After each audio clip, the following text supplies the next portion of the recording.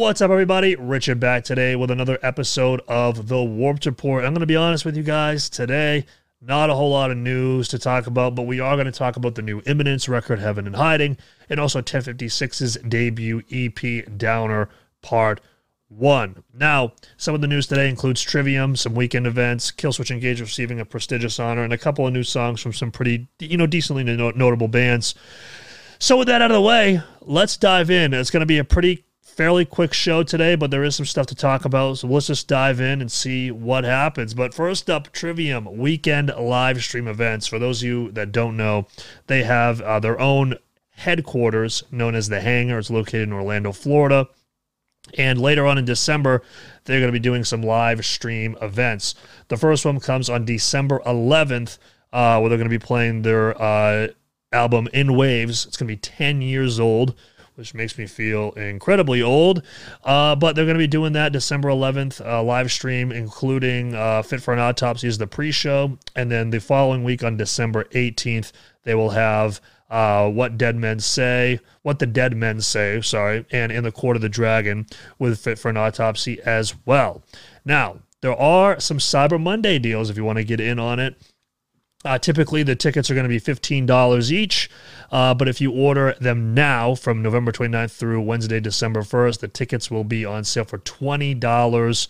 So that means that you can watch both shows for $20. And then from Thursday, December 2nd through Tuesday, December 14th, it'll be $25. So, and if you wait past that, they will be $15 each. And then both shows will feature an in-stream chat and a 72-hour video-on-demand replay function.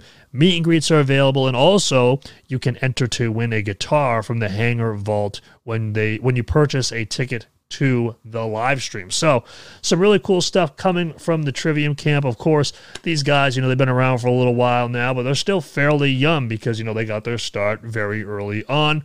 But they're constantly innovating. Matt Heafy, the band themselves, having a headquarters like the Hangar will really allow them some space to do a lot of really interesting and fun things, and this is one of them. The ability to do these live stream shows at a pretty affordable price, especially, they're going to be touring, of course, but, there's definitely going to be some hesitancy to go to live shows, and I think it's really cool they're having these types of events, including Fit for an Autopsy as well, which is going to be, just fantastic to watch them and Trivium go together. But there you guys have it.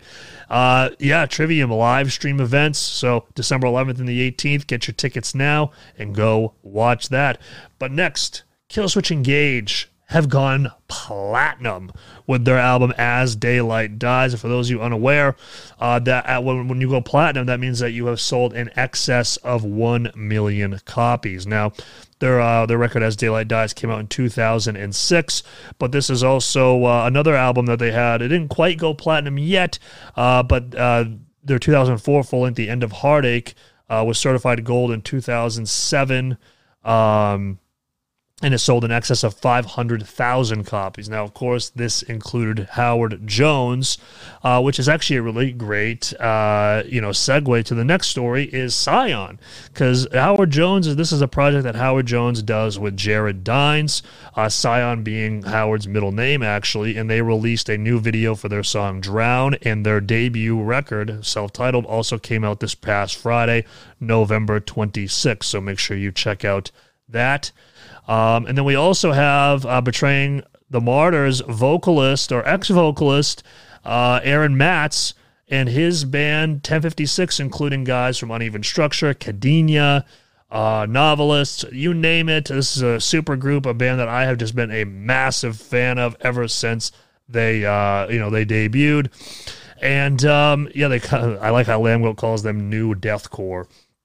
But yeah, they released a video for their song Chemo, along with the release of their debut EP, Downer Part 1, which we will talk about.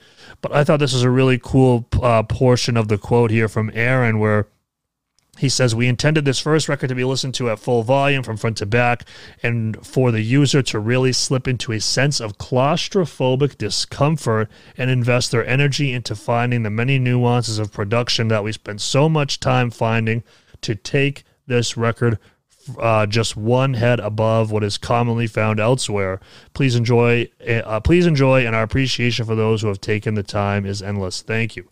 Yeah, so if you guys want to, there's a new music video for 1056 music. It's for their song Chemo, so check that out. And then lastly, before we talk about Downer Part 1 and the new Imminence record, Last 10 Seconds of Life released their new single Invictus Unto Fire, which was shot by my guy Eric DiCarlo, who did some work for True Shot, actually. He did, 2 videos, I believe, for us.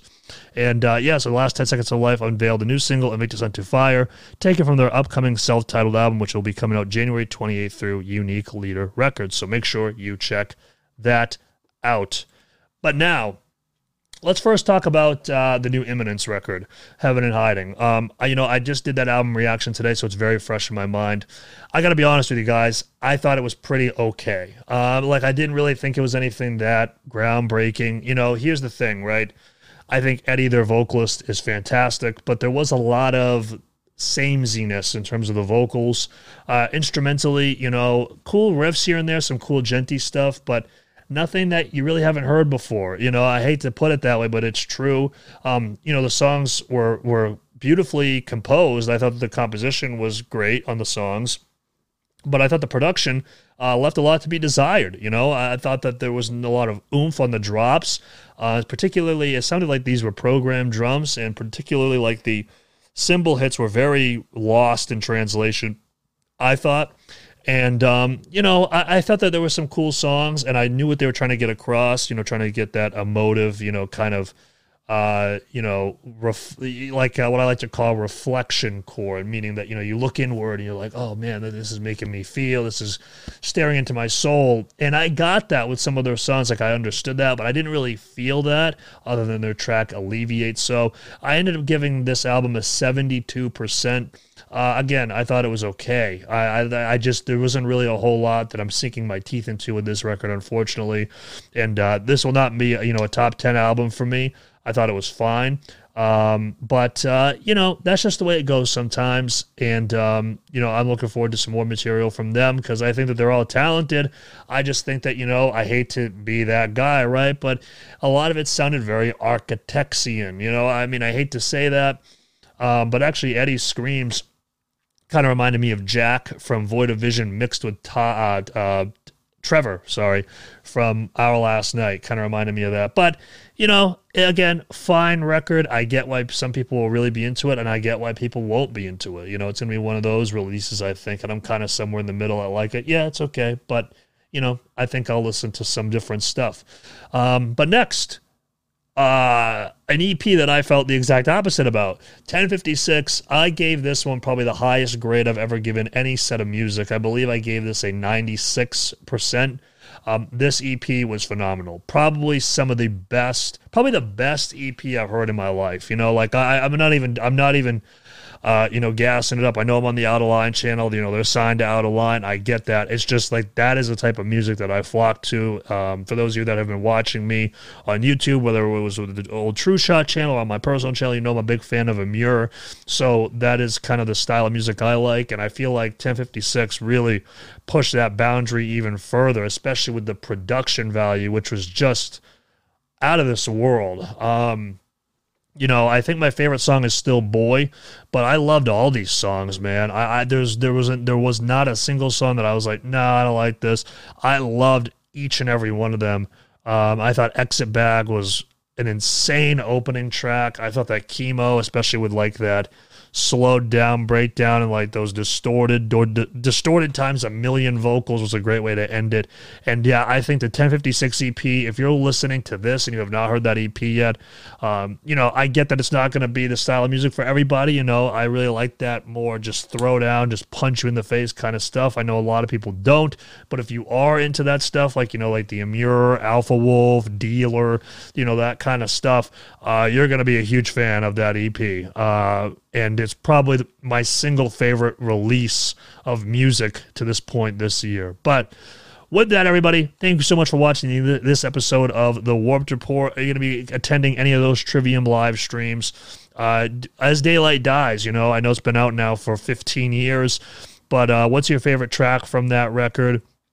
Do you own a copy of it? Have you listened to any of the new Scion yet? Have you listened to the new Last 10 Seconds of Life song? What did you think of the Imminence record? Are you kind of with me? You kind of like, yeah, it's okay. Or are you kind of like, no, I don't like it at all? Or do you love it? Let me know. And then lastly, of course, 1056. What did you think of that EP? Like I said, probably my favorite release of music this year. But I know it's not going to be for everybody. So let me know what you think down in the comments below. But with that said, that does it for this week's episode of The Warped Report. I'm Richard. This is the Out of Line YouTube channel, and I will see you here, same time, same channel, next week. Peace.